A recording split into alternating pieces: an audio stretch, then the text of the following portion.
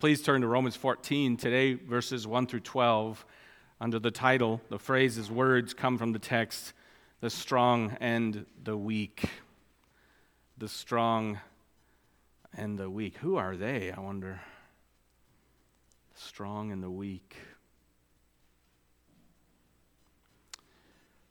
Romans chapter 14 and 15, chapters 14 and 15.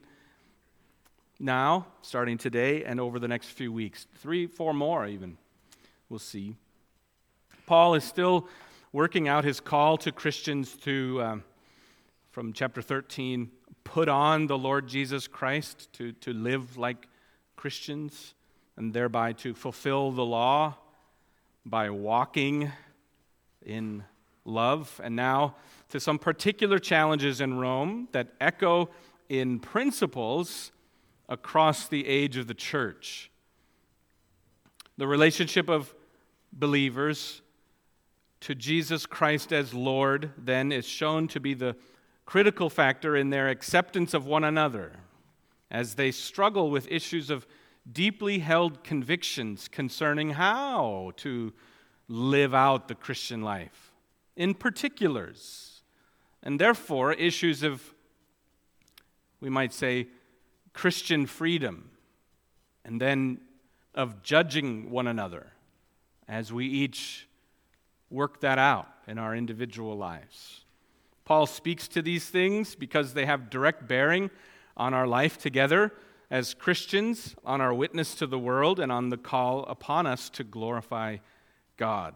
So Paul will go big in terms of connecting the practical matters of our differences to the bigger issues, the most important truths about us, way beyond our various differing convictions concerning many peripheral things. He will remind us who we are in Christ. He will remind us who our fellow Christians also, therefore, are. He will remind us who is Lord over each servant. And he will remind us who is the ultimate, holy, sovereign, all-powerful judge over all things. Well, I want to get going on it today. I had a longer introduction. I want to get going, and I have some more setup after we pray and read the text, and then we'll go ahead and launch in. Let's pray. Father, thank you for your word. We come to it with anticipation, knowing that there's connection to real differences that Christians have, maybe that we've had with one another over the last years or even now. We wonder how to apply the gospel rightly in all situations. And so we seek your help now as we look to your word. Where else would we look? You have the words of eternal life. You have the words of truth, and so we look to you. And we pray now that through your Spirit you'd help us to understand it, to be convicted of the truth of it, and to apply it. And for this we need your help, and so we ask it in Jesus' name. Amen. Romans 14, 1 to 12.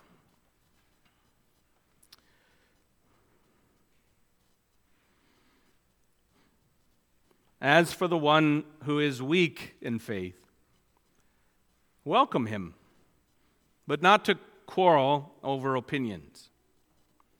One person believes he may eat anything, while the weak person eats only vegetables. Let not the one who eats despise the one who abstains, and let not the one who abstains pass judgment on the one who eats, for God has welcomed him. Who are you to pass judgment on the servant of another? It is before his own master that he stands or falls, and he will be upheld, for the Lord is able to make him stand.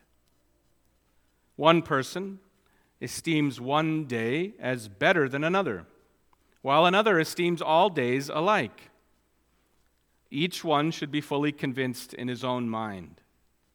The one who observes the day observes it in honor of the Lord. The one who eats in honor of the Lord, since he gives thanks to God, while the one who abstains in honor of the Lord and gives thanks to God.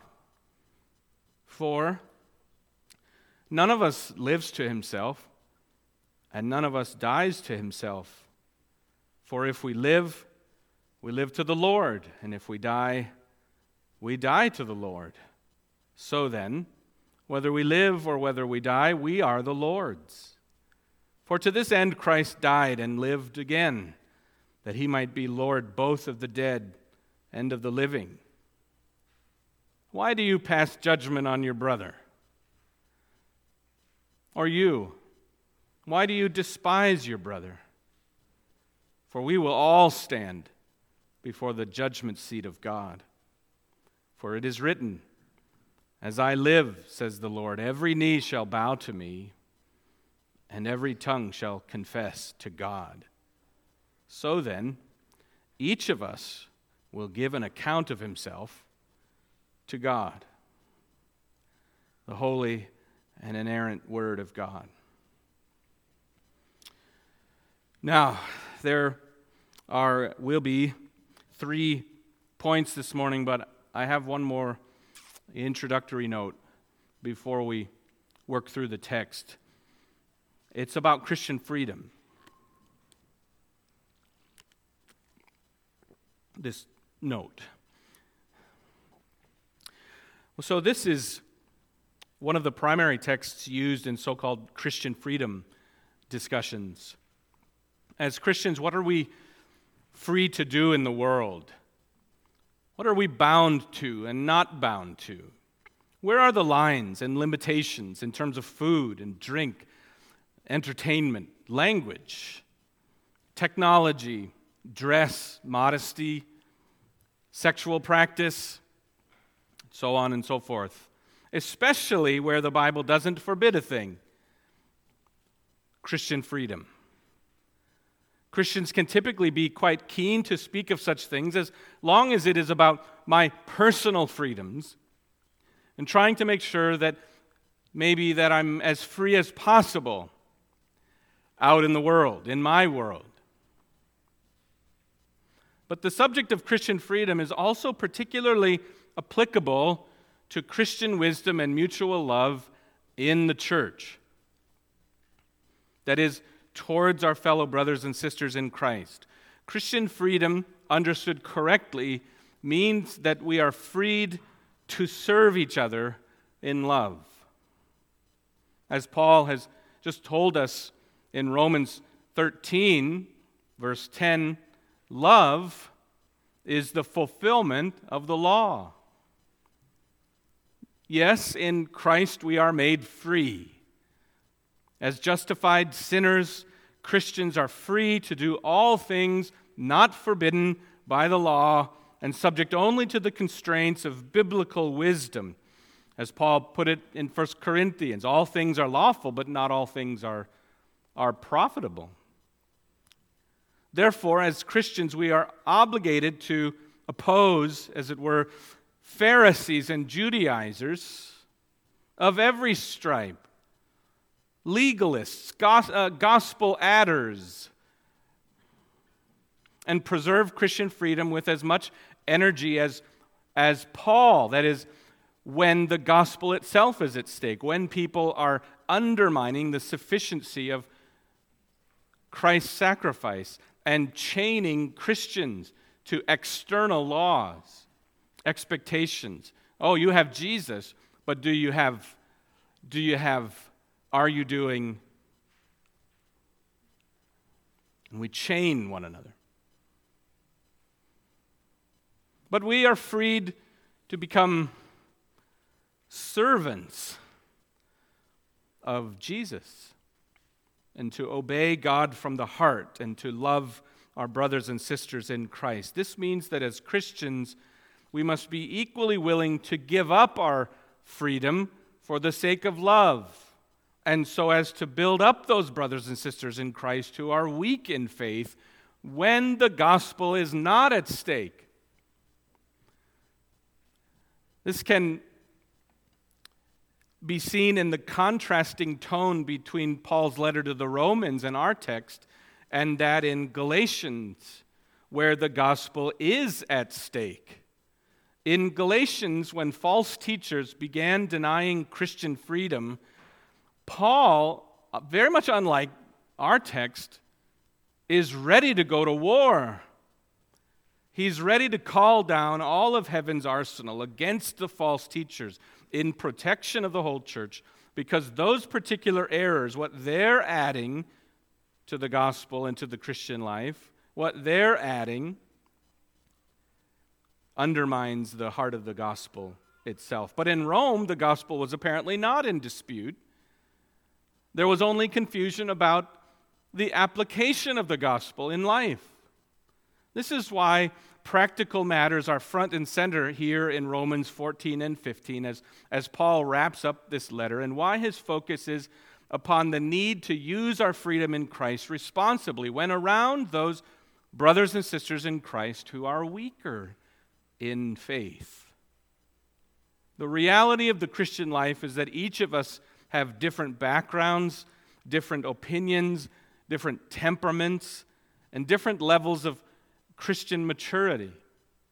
Some of us do certain things others feel are positively sinful for them to do. Or at least we suspect or feel that others are being unwise or unloving or dishonoring God or hurting their witness or the like. So collisions are inevitable between such opinions in the church. Such collisions occurred in Rome, in the Roman church. And Paul's response to this problem points to us the ways in which we must attempt to deal with such matters when they arise today for us. We're after biblical truth, yes, but we're after biblical wisdom here because we want to love our brothers and sisters while also honoring God and upholding the truth of the gospel. What does that look like when we differ over how to live the Christian life and apply it in various ways? So that's the introductory note. Now let's go to the 3 points and the text. Point 1, verses 1 through 4, Romans 14, the matter of eating all foods. The matter of eating all foods. I've never really had a problem with that. Let's see. I could use some talking to these vegetables only people.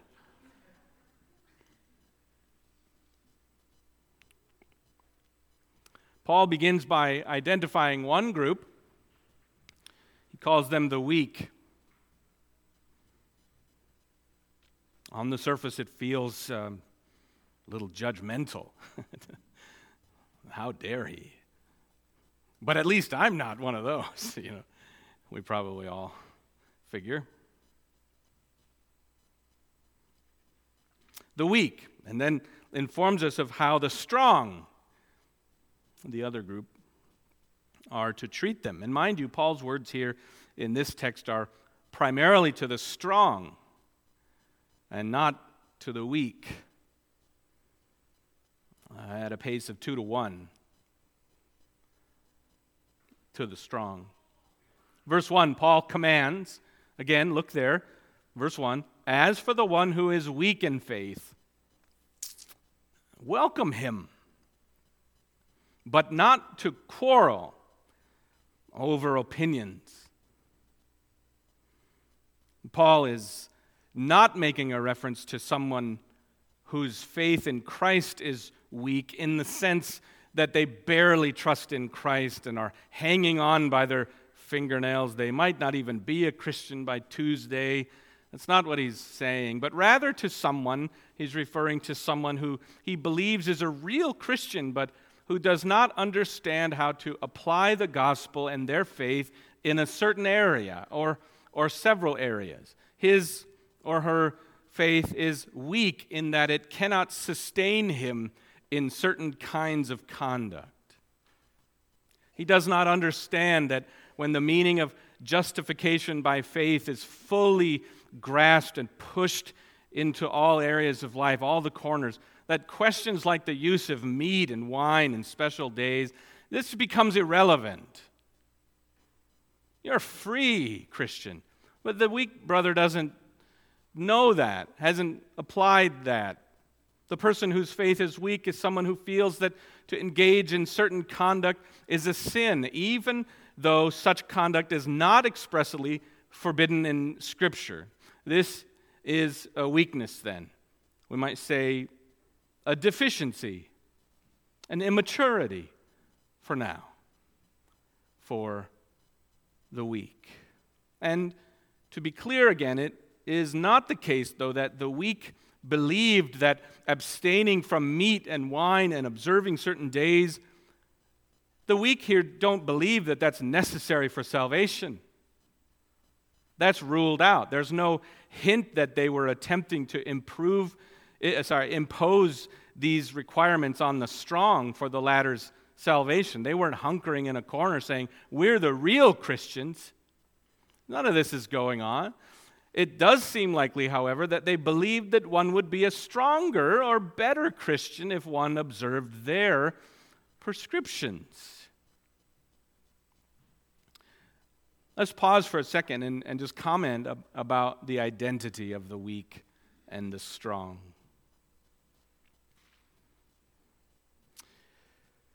The weak in this text, and therefore in the Roman context, we think, commentators are largely in agreement, although there's options. But we think that the weak in this text clearly were those who were attracted to and continued to practice observance of the Jewish ceremonial food laws contained in the Old Testament. That is, whether certain foods were clean and pure, and therefore abstaining from certain foods because they were considered to be ritually defiled according to the Old Testament law. Whereas the strong recognized that with the coming of Jesus Christ, the Old Testament ceremonial law, dietary laws, no longer applied. The most widely accepted view then is that the weak are mainly, in this case, Jewish Christians, perhaps including some converts who were attracted to the Jewish Christians' strong convictions and practices, who practiced essentially Jewish customs. And the strong were mainly Gentile Christians, though probably including some Jewish believers who were liberated, like Paul himself was.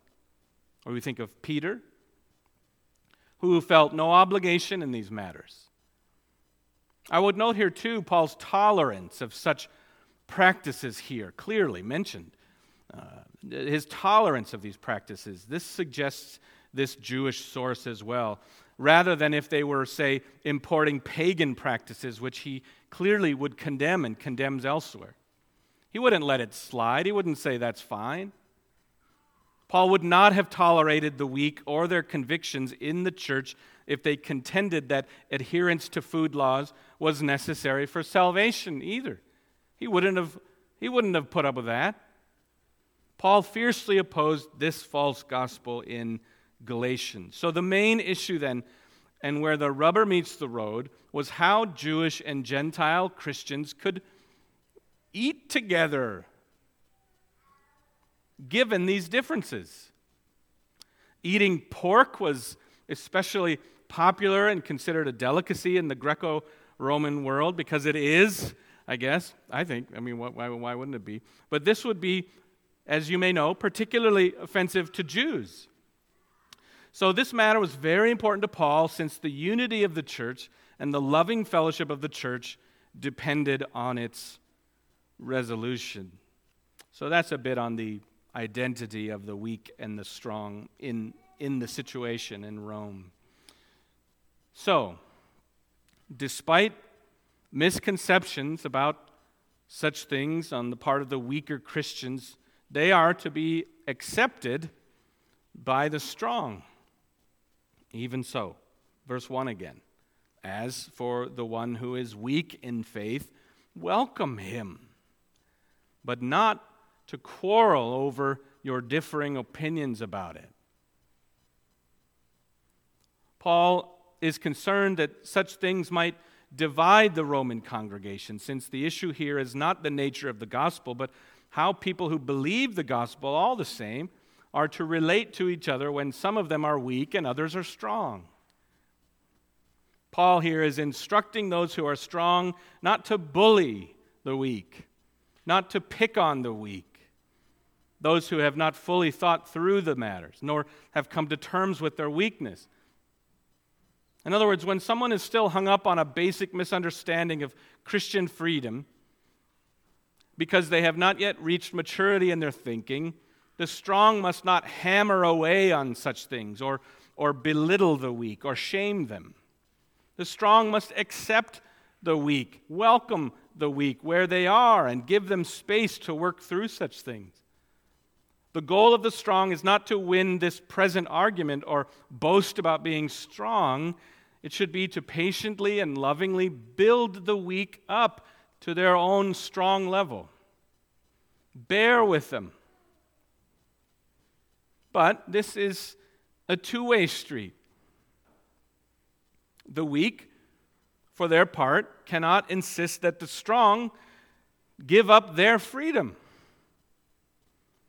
This becomes clear in the following verses, 2 through 4, where Paul writes. Let's read 2, 3, and 4 together, and I'll fill in who's being referenced, just to, hopefully that doesn't obscure the clarity. I'm trying to provide clarity, so I just want to identify in each case who's being referenced. Verse 2, one person, that's the strong one, believes he may eat anything, while the weak person eats only vegetables. That is, the weak person, in this case, abstains from eating meat. Verse 3, let not the one who eats, that's the strong one, despise the one who abstains, that's the weak one. And let not the one who abstains, again, that's the weak one, pass judgment on the one who eats, the strong one. For God has welcomed him.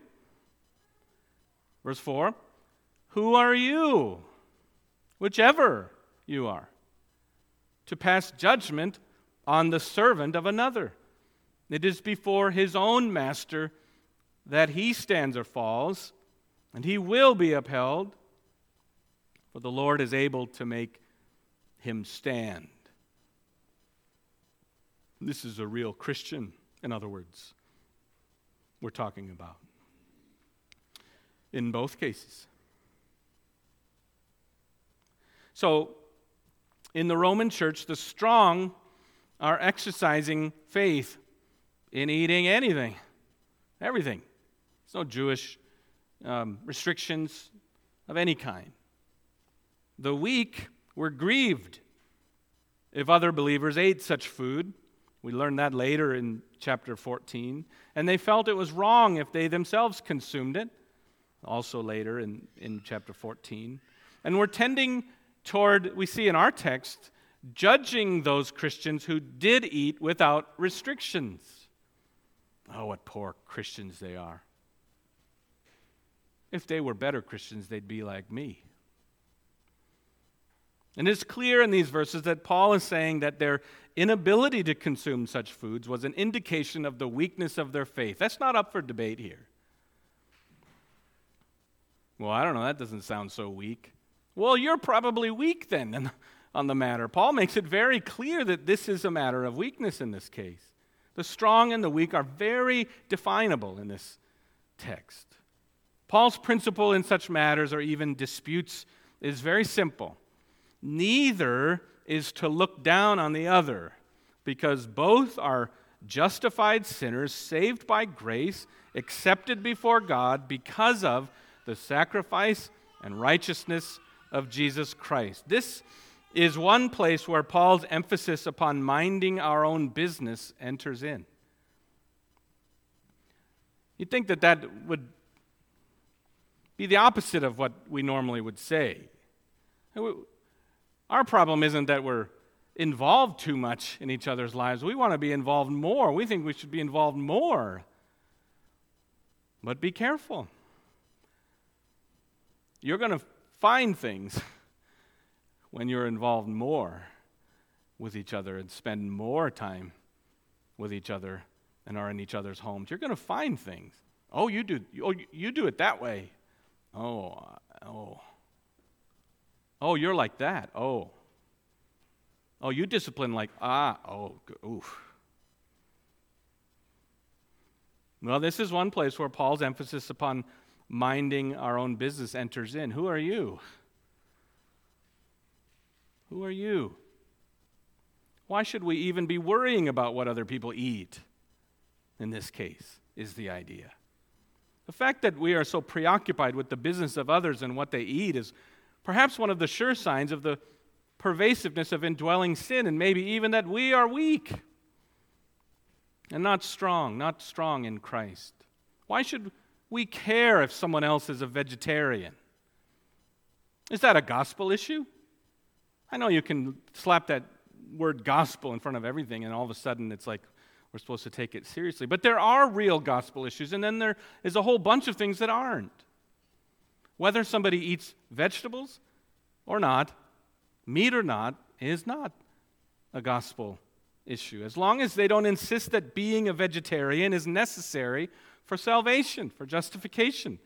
As long as that's the case, as long as there's no place for calling to repentance because they're judging or whatever the case may be, there may be areas for discipleship and prayer. But there should be no division over such things. And verse 4, there should be no despising and there should be no judging in such matters because, as Paul reminds them and us, God alone is the judge. Therefore, the emphatic assertion to both the weak and the strong, who are you to pass judgment on a brother or sister over a matter such as this? To the strong. In both of these verses, the exhortation to resist despising is addressed to the strong. Fitting, because those Christians who are more free in their practices are inclined to mock and ridicule those Christians who feel confined. Those who feel free to eat any foods and consider every day the same tend to criticize those who believe certain foods are forbidden and some days are holier than others.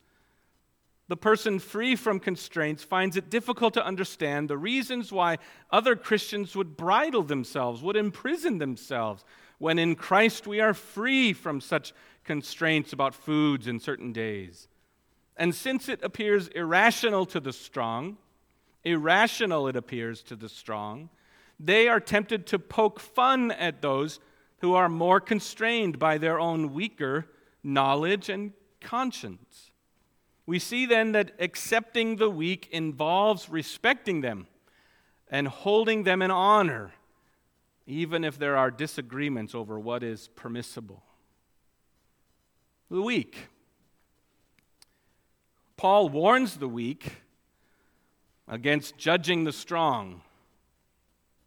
Fitting, because the weak are inclined to condemn and criticize the strong for participating in activities that the weak consider to be improper, unclean, unloving.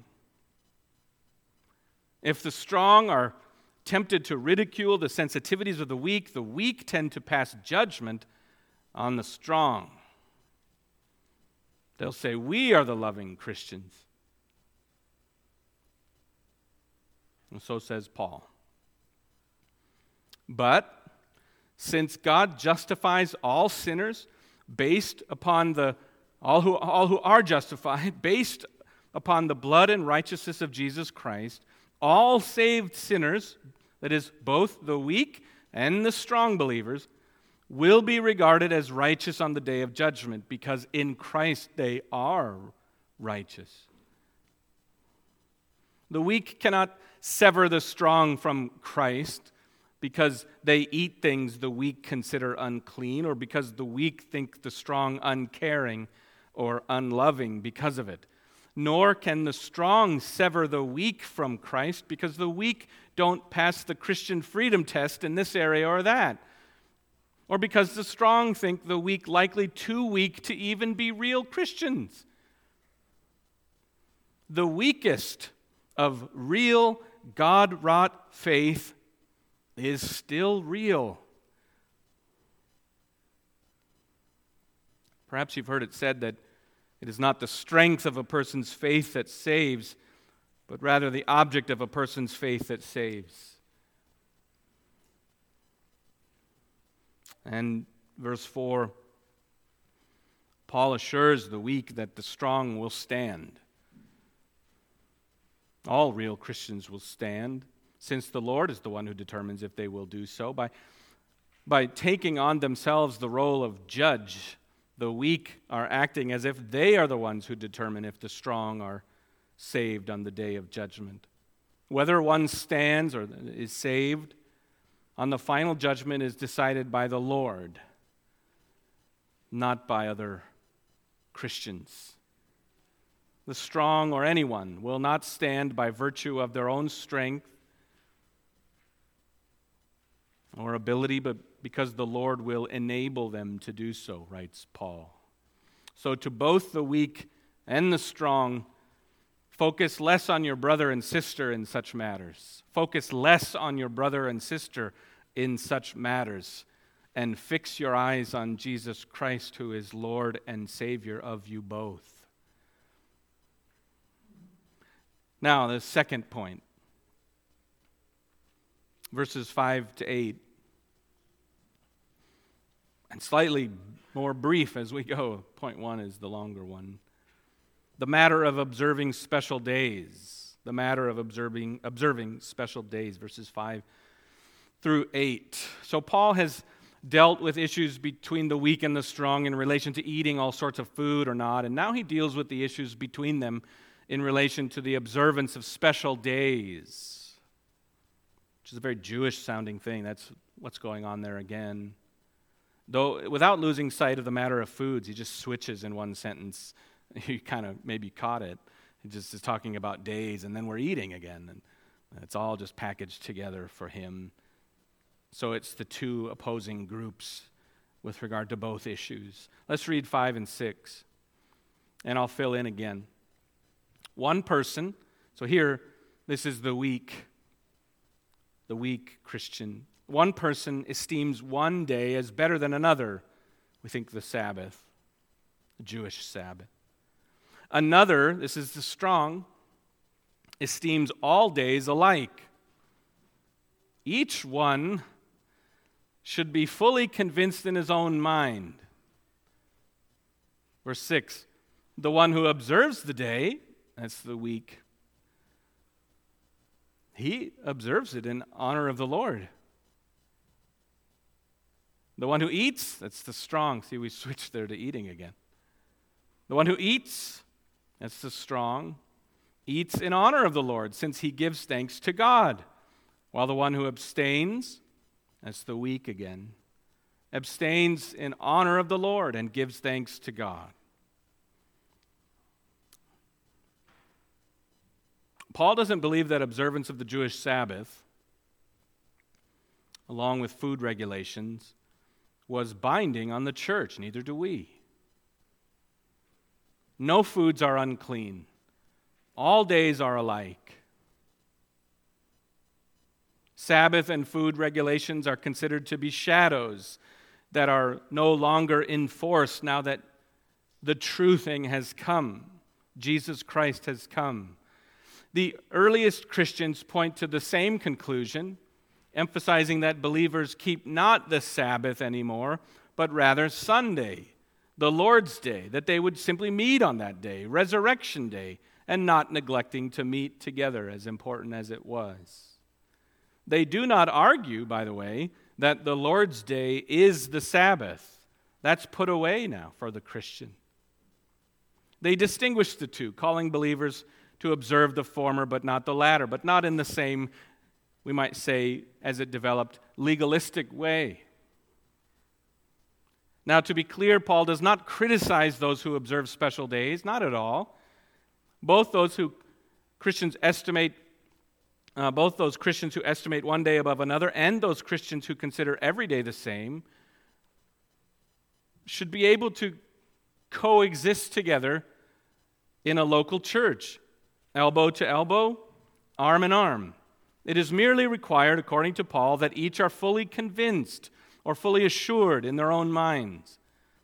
And of course, assumed here again is that neither are insisting that such observances are a salvation issue, and neither is seeking to inappropriately impose their practices on the other, as if that would make one a better Christian or not.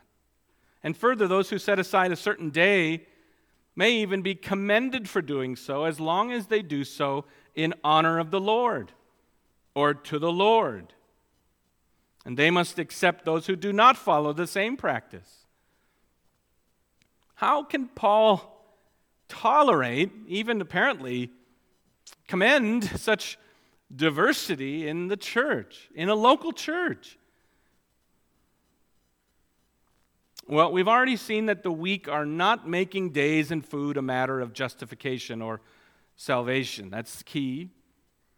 What matters to Paul, since no absolute moral norm is involved in the issues at hand, are not the specific behaviors practiced, but the motivation that informs the behavior. Again, verse 6, those who set aside special days do so in order to please the Lord.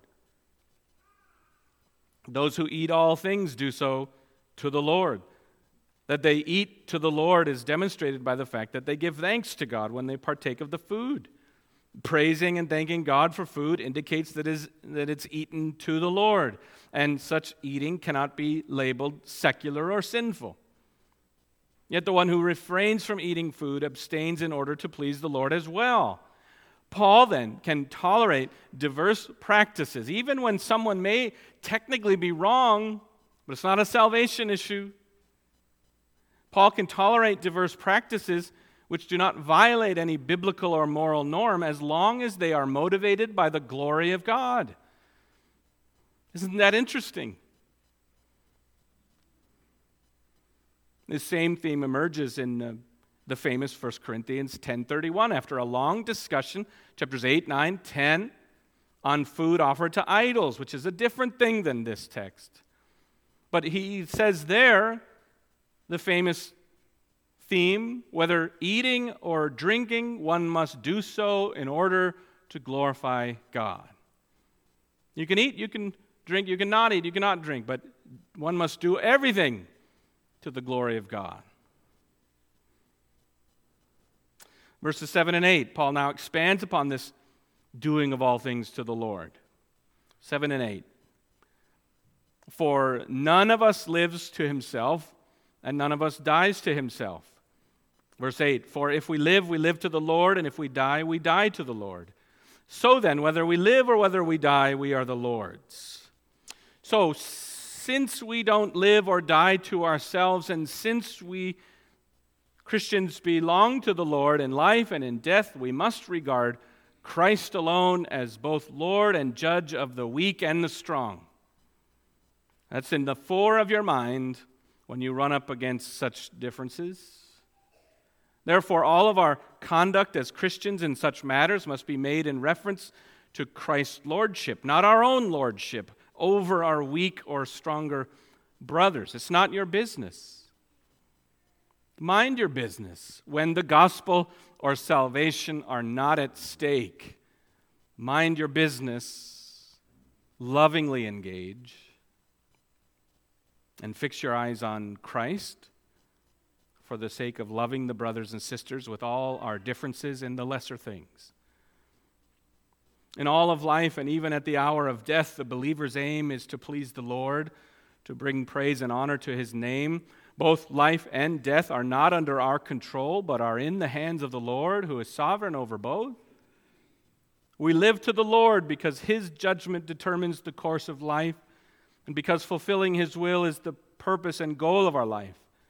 God has power over our life and death. God's sovereignty over our lives is communicated right there. Whether we live or whether we die, we are the Lord's.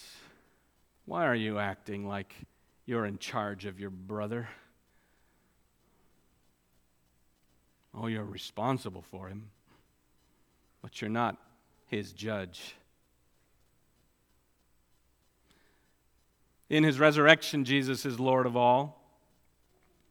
In verses 9 through 12, Paul connects that and concludes, and so we. So point 3, we will all stand before God's judgment seat, verses 9 through 12. So let's start with just 9. For to this end Christ died and lived again, there's resurrection, that he might be the living Lord both of the dead and of the living. So Christ is the Lord of both the dead and living by virtue of his death and resurrection. He's conquered death through his resurrection. Now verses 10 through 12, Paul draws implications now for the matter at hand, the weak and the strong. Let's read verses 10, 11, and 12, the last verses today. Why do you, in light of all of this, the weak he's talking to, why do you pass judgment on your brother, or you? Now he's talking to the strong. Why do you despise your brother? For we will all, that is, all of us Christians, and indeed everyone, we will all stand before the judgment seat of God, for it is written, as I live, says the Lord, every knee shall bow to me, and every tongue shall confess to God. There, that doesn't mean everyone's going to be saved. It means what verse 12 says it means. Paul says, so then, each of us will give an account of himself to God. Since Christ is Lord and judge, it is wrong for some believers to judge or despise other believers. Verse 10.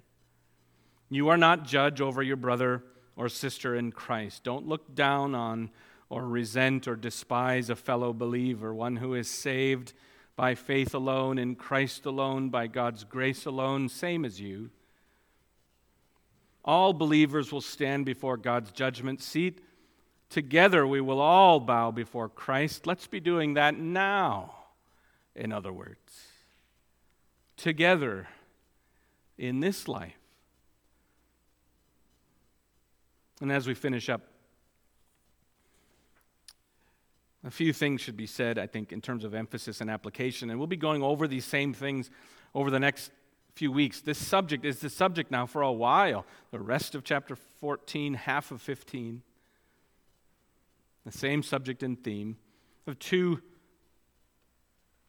application things. I hope there's been application throughout. I am not, as it turns out, discussed it with a few brothers about whether I was just going to tee up a bunch of examples of how we work this out, but I'm not going to do that for you today. I'm not going to do that for you.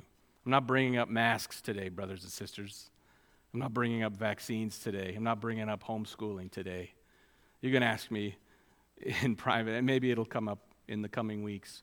But my sense is that we need to get these themes, these principles, and we need to let the Holy Spirit convict and lead and teach. You don't need me first to tell you what to think. You follow? Two things. First, Pharisees and Judaizers, those insisting on adding to Christ, must be opposed whenever they appear in our midst. There is no quarter. When it's Galatians, we defend. We jump into defense mode and we root out false gospels. When it's Romans, we welcome our differing brothers. You see? That is to say, heresies, teachings that would undermine the sufficiency of Christ's sacrifice on the cross, teachings that would say that we must have Christ plus this or that practice or custom in order to be saved, teachings that would add to the gospel and thus undermine the gospel in our midst. Oh no, we're not having that. It is for freedom that Christ set us free. Therefore, we cannot be subjected again by false teachers to a yoke of slavery. There will be no call in those days to welcome them. We will cast them out. Do you understand? We must have Christ and all of Him, and not more than Him, because in Him We have everything already. We must never turn back. That was the thing with Galatians, right? What are you doing? You're turning back from the gospel. We must never turn back, nor allow those in our midst who would bind us to the spirit of the age or to new manifestations of the old heresies. We cannot allow anyone to compromise the integrity of the gospel. The gospel sets us free. It does not enslave us. So that's a refrain we'll hit again and again. Another thing, a second thing. The primary principle, however, that Paul sets forth here is that the love for the brothers and sisters is paramount. We must do everything in our power to preserve the unity of the church and not fight about things as basic as food and drink and special days and perhaps dozens of other things I've not named this morning. Use your discernment, brothers and sisters. Be wise and then be loving. When the gospel is at stake, people's feelings, yes, are secondary. We're not ruled by your feelings. But when the gospel is not at stake, and this takes maturity and discernment and wisdom, our love for our brothers and sisters, despite their weakness, fulfills the law of love. And God is honored, and Christ magnified. Paul's challenge is based on the fact that God has graciously welcomed a diversity of people into relationship with himself. Everything must be for the honor and glory of God. And our relationship with God in Christ makes us brothers and sisters who should not judge or look down on one another, but love and encourage one another in devotion to Christ. Now, further reflection, discipleship, growth on the gospel and the whole Bible over time may challenge the legitimacy or continuing helpfulness of certain practices and convictions held by who Paul would consider weak. But Paul warns about the way such challenges are expressed to one another.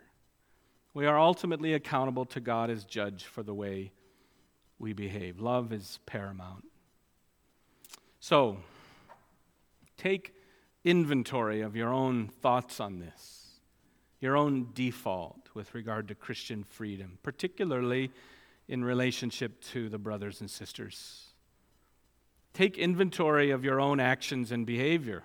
Unless you are perfect or nearly perfect, which I doubt you are, that will be enough to keep you busy for a very long time, and we'll all be better off as you're working on yourself with the Lord's help than nitpicking everyone else's peripheral things. You'll help others better that way too. And do what you can to build up the body. Being judgmental tears down. Modeling in prayer, and gentleness and patience, wouldn't you know it, fruit of the Spirit. Gentle discipleship, a loving coming alongside. These things build up, and these things are what we need most. Welcome one another. Receive and accept one another into sweet unity and harmony and fellowship on the basis of the glorious truths that God has accepted the believers from whom we may differ most. God alone, not you or I, is the final judge, and God himself, with sovereign preserving grace, will see to it that every believer perseveres in faith and stands upright and full of joy before the judge on the last day. Welcome the brothers. Love the brothers. And so fulfill the law. Amen. Let's pray. Father, thank you for your word. I pray now, as I've already spoken, that we lean now on your Spirit to convict and teach, lead to repentance and growth, to apply these things. Pray, Father, that you would grow us in love towards one another and discernment and wisdom to discern threats to the gospel, to discern when a particular error in the life of a Christian, though it may not be a salvation issue, but that it would need confronting gently out of love, not despising, not judgment. Oh, Father, I pray that you would work in our midst in these ways and use your word to build your people. We pray this in Jesus' name. Amen.